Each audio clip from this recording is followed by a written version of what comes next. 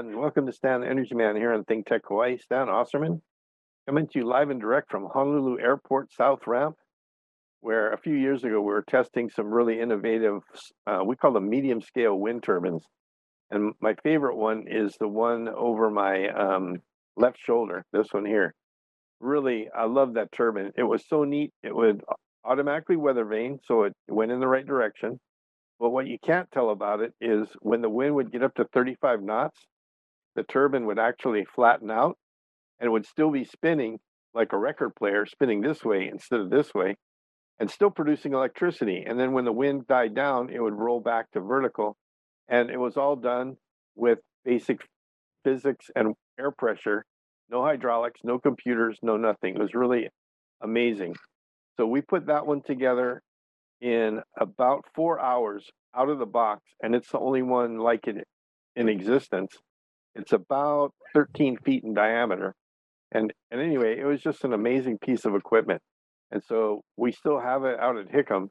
And I don't know if the guy that designed it is marketing them, but he probably should because they're actually pretty neat. And it's really quiet too. It's a really quiet wind turbine. And we tested it down low, not in the best wind, but down low because it was designed to go around an airfield that had approach radar, and it wasn't allowed to interfere with the approach radar. And it did all those things really well. That's why we have it in a trailer. We were hauling it around to different places on the base.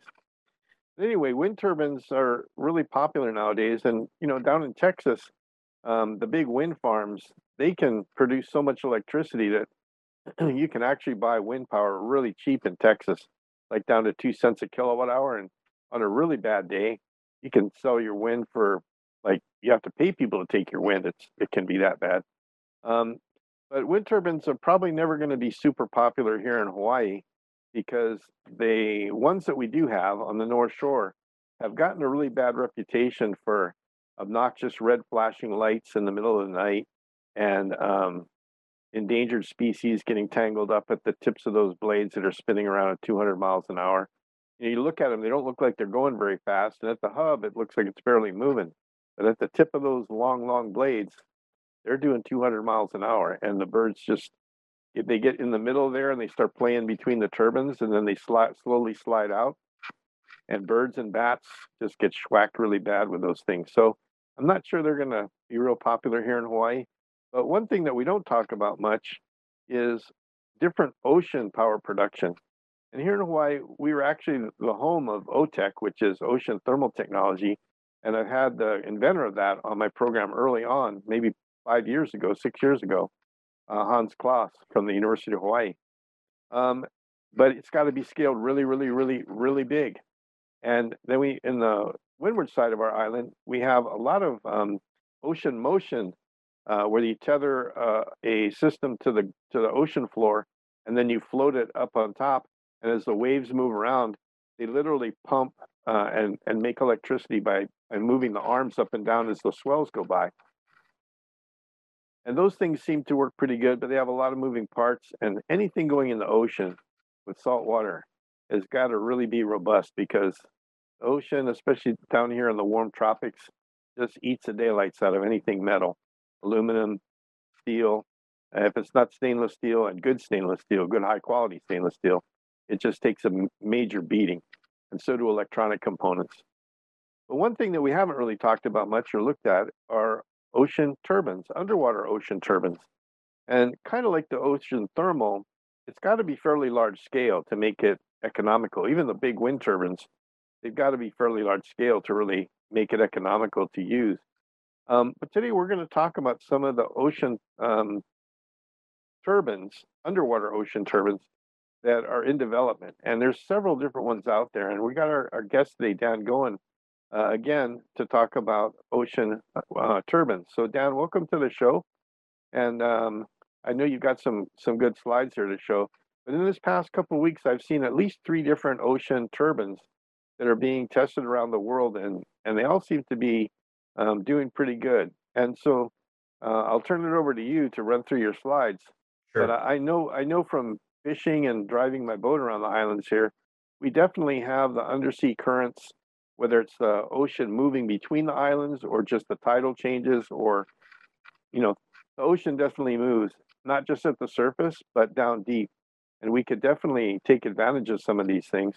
So why don't you give us an idea of what these monsters do?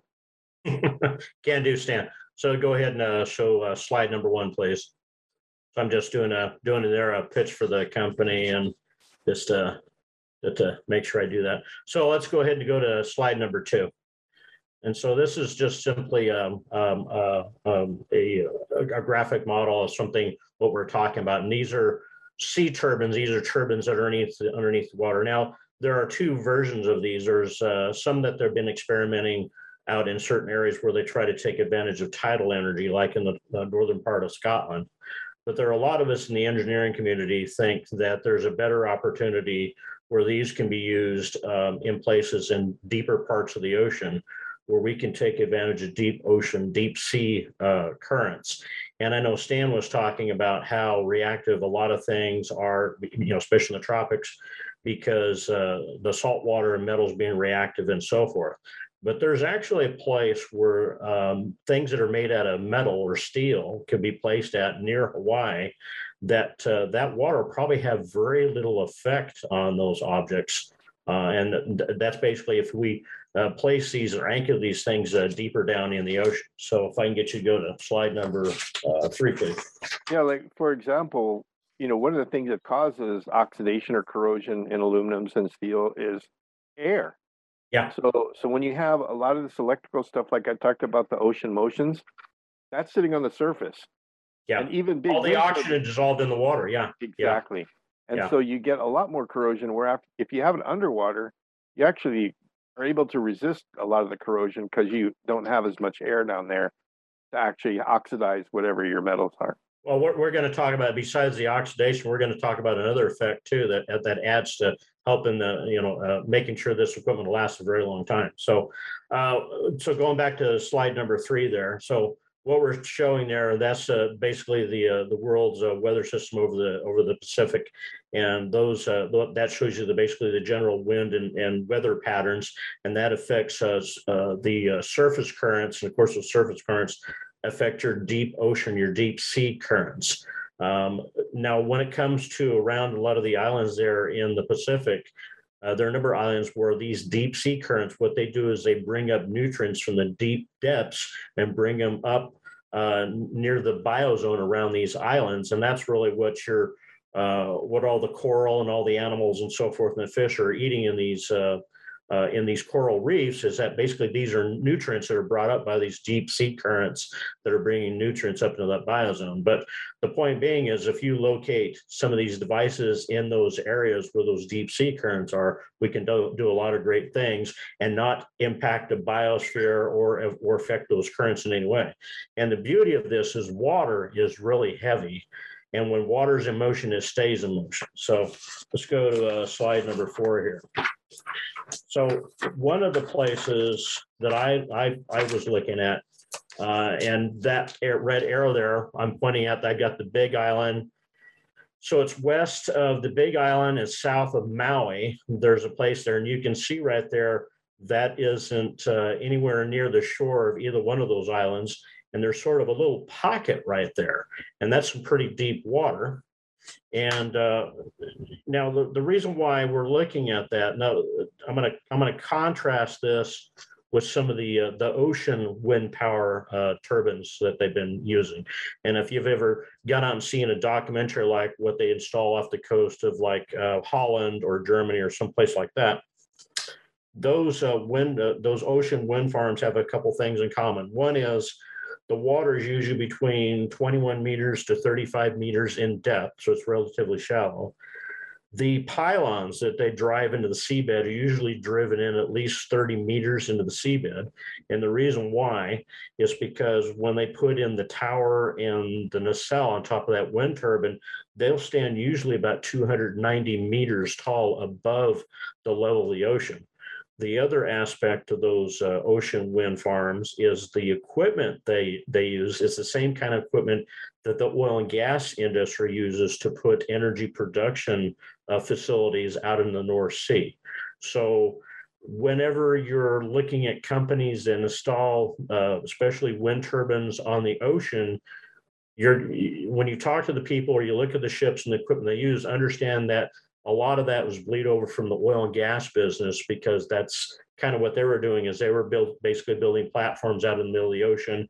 They're anchoring things in the middle of the ocean and so forth. And I'll talk about that, and that'll give you sort of an idea about some of the funding behind installing the wind farms in the ocean. And also, we'll also talk about why that's probably not a good idea. It's not going to be very popular for Hawaii, okay, but it's probably not going to be popular for a lot of parts of the United States for a lot of different reasons. And I'll tell you. Yeah, so example, waters around Oahu and the Big Island, you can go maybe 2 miles offshore and you're in a mile deep water already, where you were talking meters up in the North Sea.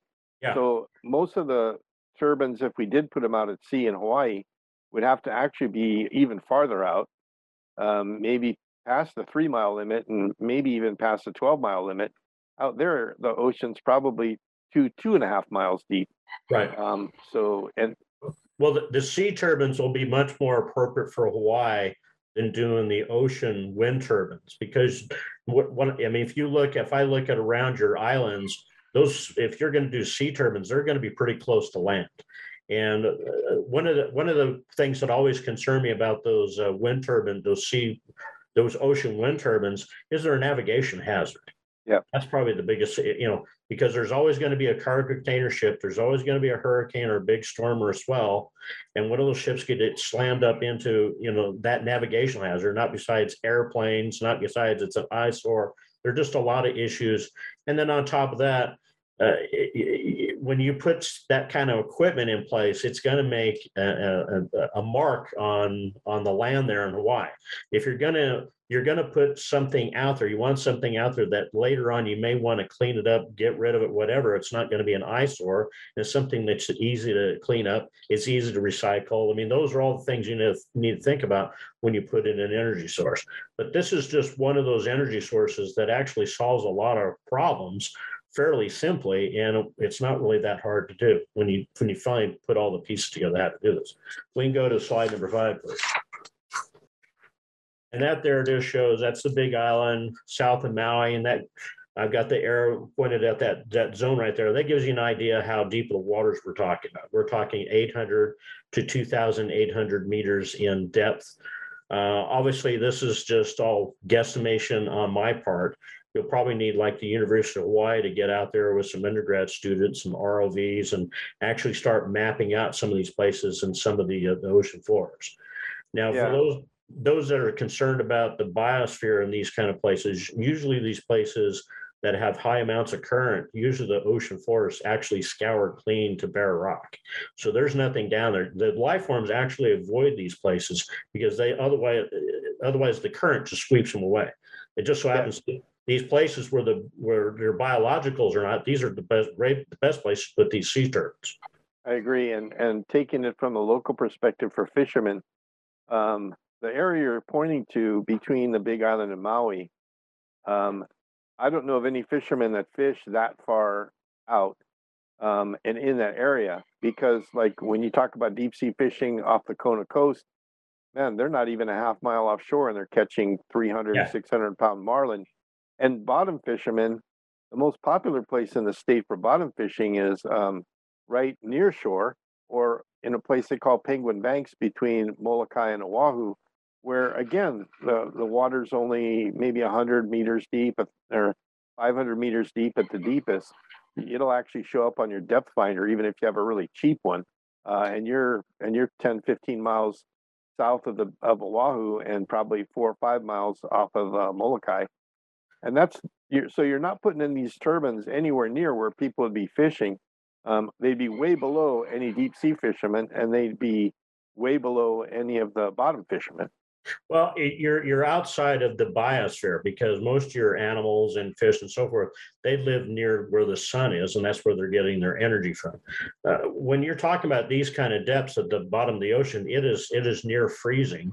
There's no light down there. There's just very little life forms. In these high current areas, like I said, the currents sweep the bottom free. So it's not a biozone. You're not going to impact anything in that location. There's very little life at all living in those locations. I mean, we know very little about the deep ocean. This is that by us exploring these type of power sources, it's a way of exploring these deeps. But what we do know about these locations, there's very little life that could be impacted in those locations. And it's definitely out of mind, out of sight.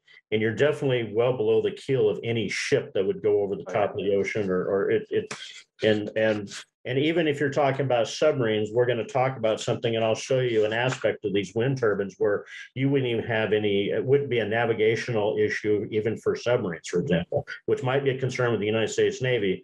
But when I show you this, you'll say, oh, this isn't a concern with the Navy. This is something they can easily navigate around. So we can get to slide number 7. Wait, hold on here a second. Now, slide number 6, please. And this is the important one. So that arrow again, I'm pointing at the same area. And if you can see the arrows and the arrows with the long tails, that shows you where these really strong currents are at. And if you look real closely where Maui is in the Big Island, none of those strong currents are even close to those islands, right? They're a good 15 miles offshore, where these locations are at. It just so happens that's where these really strong currents are. Now, one of the beauties of this is that these currents are run 24/7 by 365. So from a utility aspect, that's base load, right? That is equal to, I've seen some studies, especially if you design your sea turbines correctly, it's equal to a nuclear fired power plant as far as reliability. It's 24/7 power. So you could build base power using something like this is what I'm getting at. And in fact, for Hawaii, you could probably build an entire industry around just doing that. We can get to slide number 7, please. If you think about it from a history standpoint, when we talked about in a long time ago about putting an undersea cable between the islands to transfer Power grid, yeah. power from Maui and Molokai to Oahu, for example. Well, if you use these undersea turbines, the cable would be about half as long as that undersea cable. And that's a big advantage too, because less line loss, less of an engineering challenge. You get the power where you want it from these turbines under the sea. So, I mean, I think it becomes pretty obvious to me. It's at least worth looking at and getting, like you say, the university involved to look at the currents and stuff and do some more analysis. But I think it's really worth looking at. So if I can get you to show slide number 7 here. So, and that's one of the anchors that's off the coast of Scotland, and they're lowering it down to the bottom of the ocean. And one of the I'm more interested in has to do with the equipment they're using for doing this. Basically, this is a small size cargo container ship that's got a crane built onto it, and you're just lifting it off the deck and then using ROVs to locate this thing on the bottom of the ocean. There isn't any equipment here that you just can't pick up or remove, okay? But I'm going to go into showing you how this is actually sectioned in multiple pieces. Let's see. So we already talked about, okay. Okay. So we can go to slide number 8, please.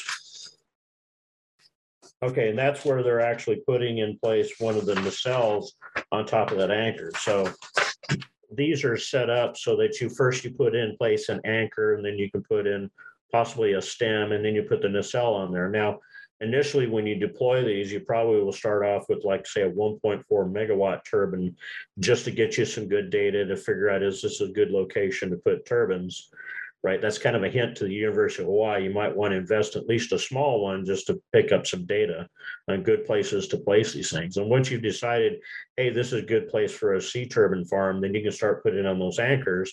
And the way this is designed is you send the ROVs down with a piece of cable, you pick up that nacelle, and you just pick up the entire just the head and put it on the deck of your ship. Then you can pick up the new one and slow her back down with the ROVs and then hook it right into that anchor, and you're up and running. And the way these things are designed, a lot of the quick hookups and so forth are built right into the anchor itself. So it's rather, a lot of the design I'm going to show you, I'm going to explain to you how simple it is. I mean, that's the key to doing a lot of this is using the KISS principle. Keep it simple, stupid, reduce the complexity, because you're using ROVs, you're deep under the ocean, and the fewer parts, less to break, the less parts to break, the more reliable it's going to be. So if we can go to slide number 8, please.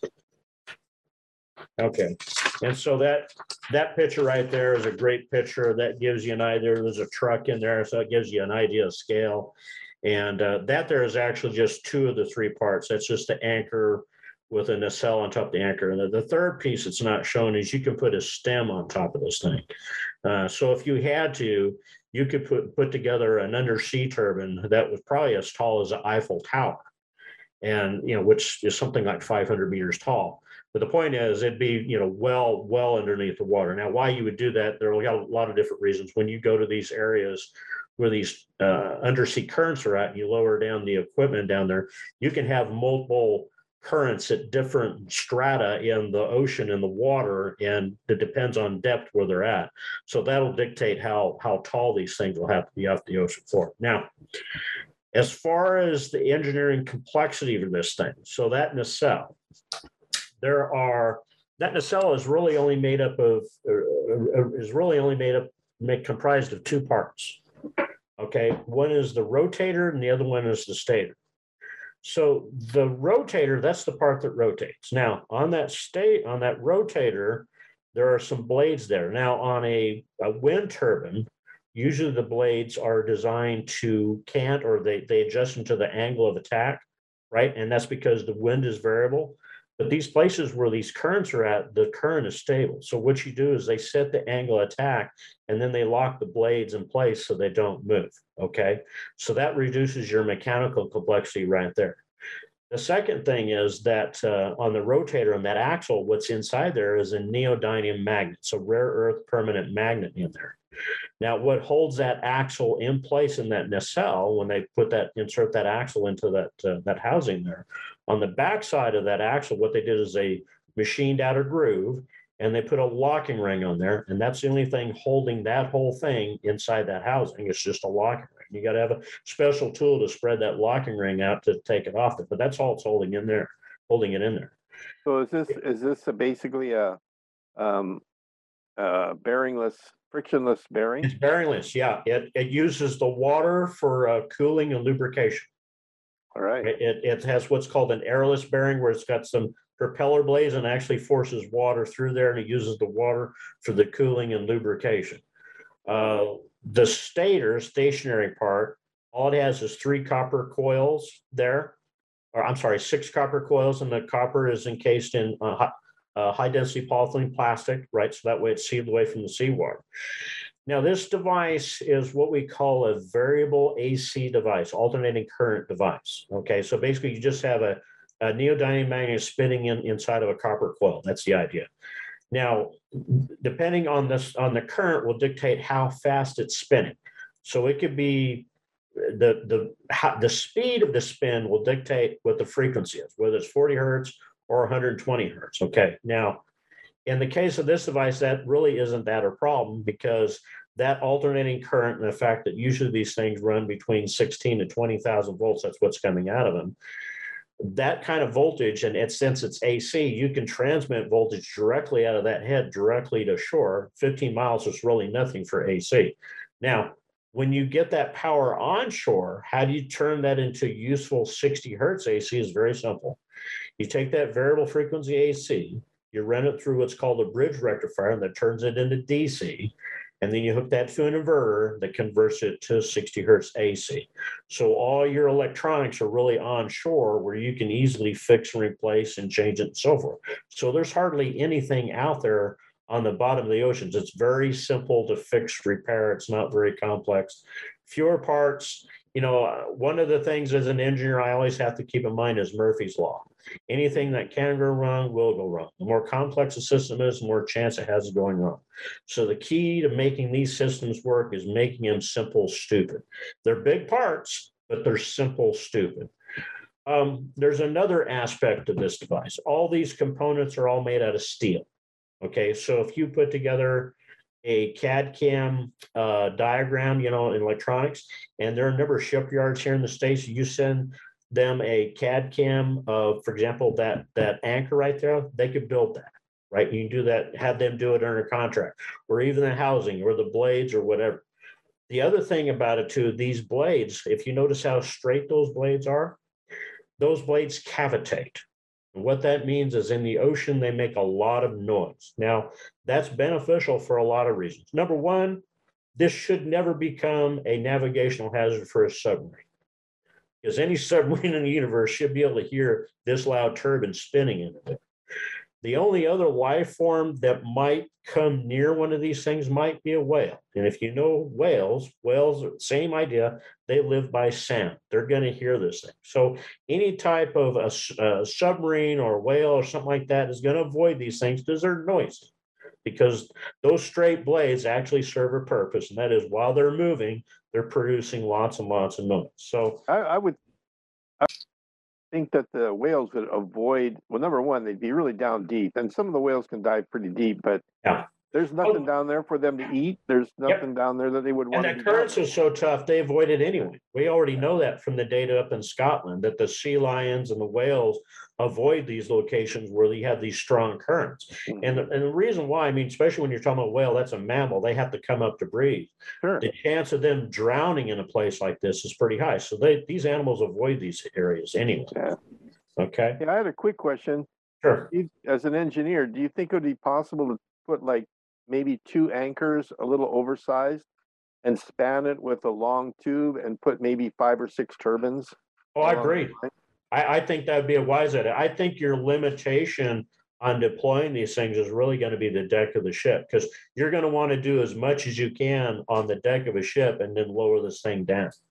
So maybe, I mean, if your deck of your ship is wide enough and you got 2 cranes, yeah, you could probably take 2 of these and hook them to the same subassembly and pick them up together and lay them down in the bottom of the ocean. It's probably just going to be the limitation on the type of ship. Now, one of the things when I was looking at this, when I look at the wind turbines that they deploy at sea, a lot of that equipment is very specialized. It's really came out of, like I said, the oil and gas business. For example, they have these jack-up ships where they bring this ship out and this thing's got like 4 jacks, and it anchors itself in the bottom of the ocean. It actually picks the entire ship up about 20 meters off the surface of the ocean. And the reason why is because they got this 400-ton crane, and they have to keep that thing balanced and stable so they can put the several 100-ton nacelle, Sure.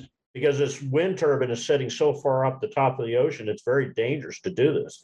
But this equipment here, you can use a cargo container ship. And these days, with the pressures on the cargo container business, which really, the economics really favor much larger cargo container ships. So a young entrepreneur could probably pick up a small or medium-sized cargo container ship for the cost of scrap metal, right? And all you need is a cargo container ship, a flat deck, and a little crane, and you could use that to deploy these. So I think this is a much easier business to get into, just because the requirements are just less stringent, not compared to those wind turbines. Yeah, that and the fact that if we have shipyard guys that want to do work here, we could do some of the construction here.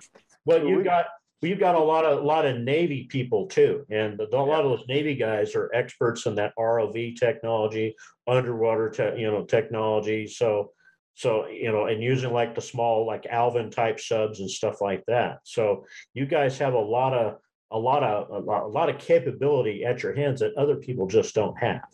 Okay, we got 30 seconds left. What do you got to wrap it up?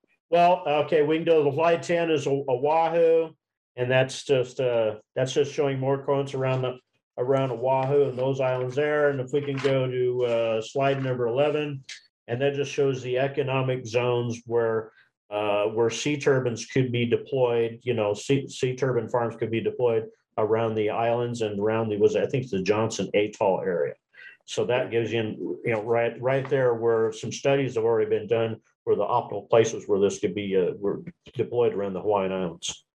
But, Well, great, Dan. And I tell you what, I think that's given at least some folks that are interested some things to think about, because, I can tell you, talking to Senator Riviere from our state legislature, he's responsible for the North Shore of Oahu where our wind turbines are.